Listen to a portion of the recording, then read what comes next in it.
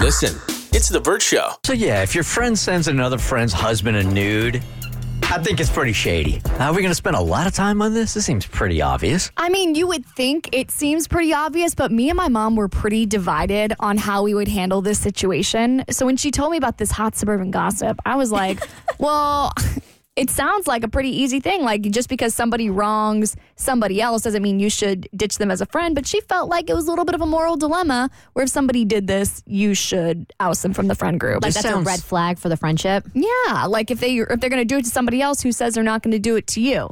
So essentially, there's a couple players at play here. So we have a couple.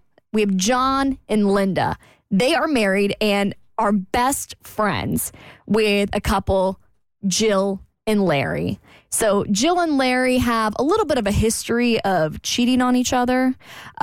Infidelity is not new to them. And so at this particular moment in time, Jill and Larry are separated. Okay. And so Jill sends a nude photo to her best friend's husband, John.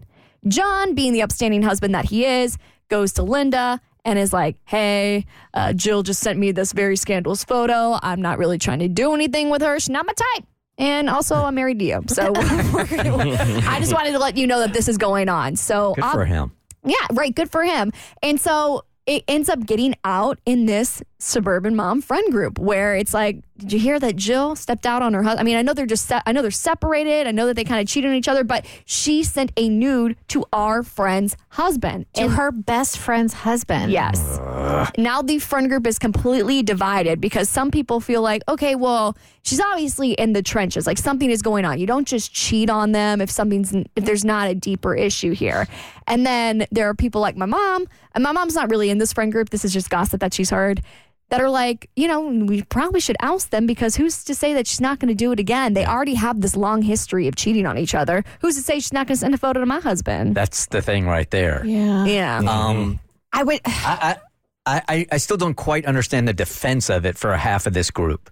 Like, why you should stay with them? Yeah. Because if it was me, honestly, I don't like the idea of abandoning a friend in any situation. You really would have to wrong me for me to nix you out of my life. Like, you would have to be continuously awful to me directly for me to cut you off. Or if they were a racist, or if they were like super sexist, misogynistic, something like that goes against your morals and values. Yeah, something that didn't align with, I mean, obviously, like, cheating doesn't align with my morals, but at the end of the day, like, if your friend does something wrong, I wouldn't want to just abandon them because they made a mistake. I would actually want to really help them through that. So that's where I was coming from. But my mom was like, well, this person's obviously a terrible human.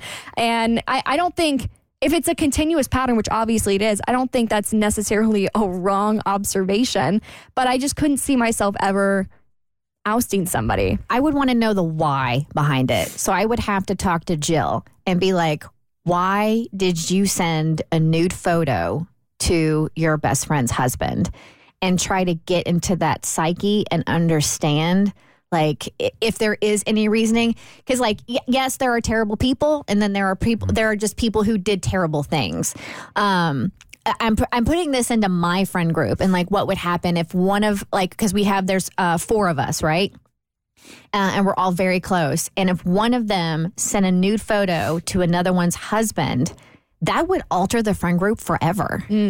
Yeah, I think I'm trying to think to myself why this would be an offense that I wouldn't even think twice about, and because I wouldn't want to abandon a friend either. But I think it comes down to the word mistake. Like, I think some things you do, and you can look at it and go, I can understand how a person may have been in that situation and they didn't mean it, or things happen. But to sit there and knowingly send a nude in this situation, I feel like you did it to yourself. Like, you knew what you were doing. Yeah, take responsibility for your actions. You got to own that one. Yeah, I'm with Mo on this. To protect my own relationship, I'm probably separating from somebody that's capable of doing that. Because it's just a matter of time before it happens to you. It's toxic behavior. For sure. My mom also brought up the same thing that you said, where it now shifts the entire friend group dynamic where everybody's on the defense. Yeah. If you know that somebody's done that, and like, there's literal proof. Like, she sent a photo to somebody. It wasn't like, this is gossip, this is hearsay. It's something that is going to completely shift the dynamic of how we all hang out together. There's such a lack of judgment a good judgment there that I just don't trust her at all moving forward. Now, the difference here. So if she had sent a nude to like some random man or whatever, like, you know, I have friends who have had, you know, their partners cheat on them. They have cheated on their partners. I haven't excommunicated somebody from my life because of infidelity, because I know that it's not black and white. It's very gray. But you send a nude within the friend group, like, that's it. Yeah, you've crossed a major line. You're trying to harm someone else's situation. It's beyond just trying to harm your own. And your best friend. And your best friend at that. You know, I was trying to be a good friend, but I see that I'm in the wrong here. Listen, it's The Vert Show.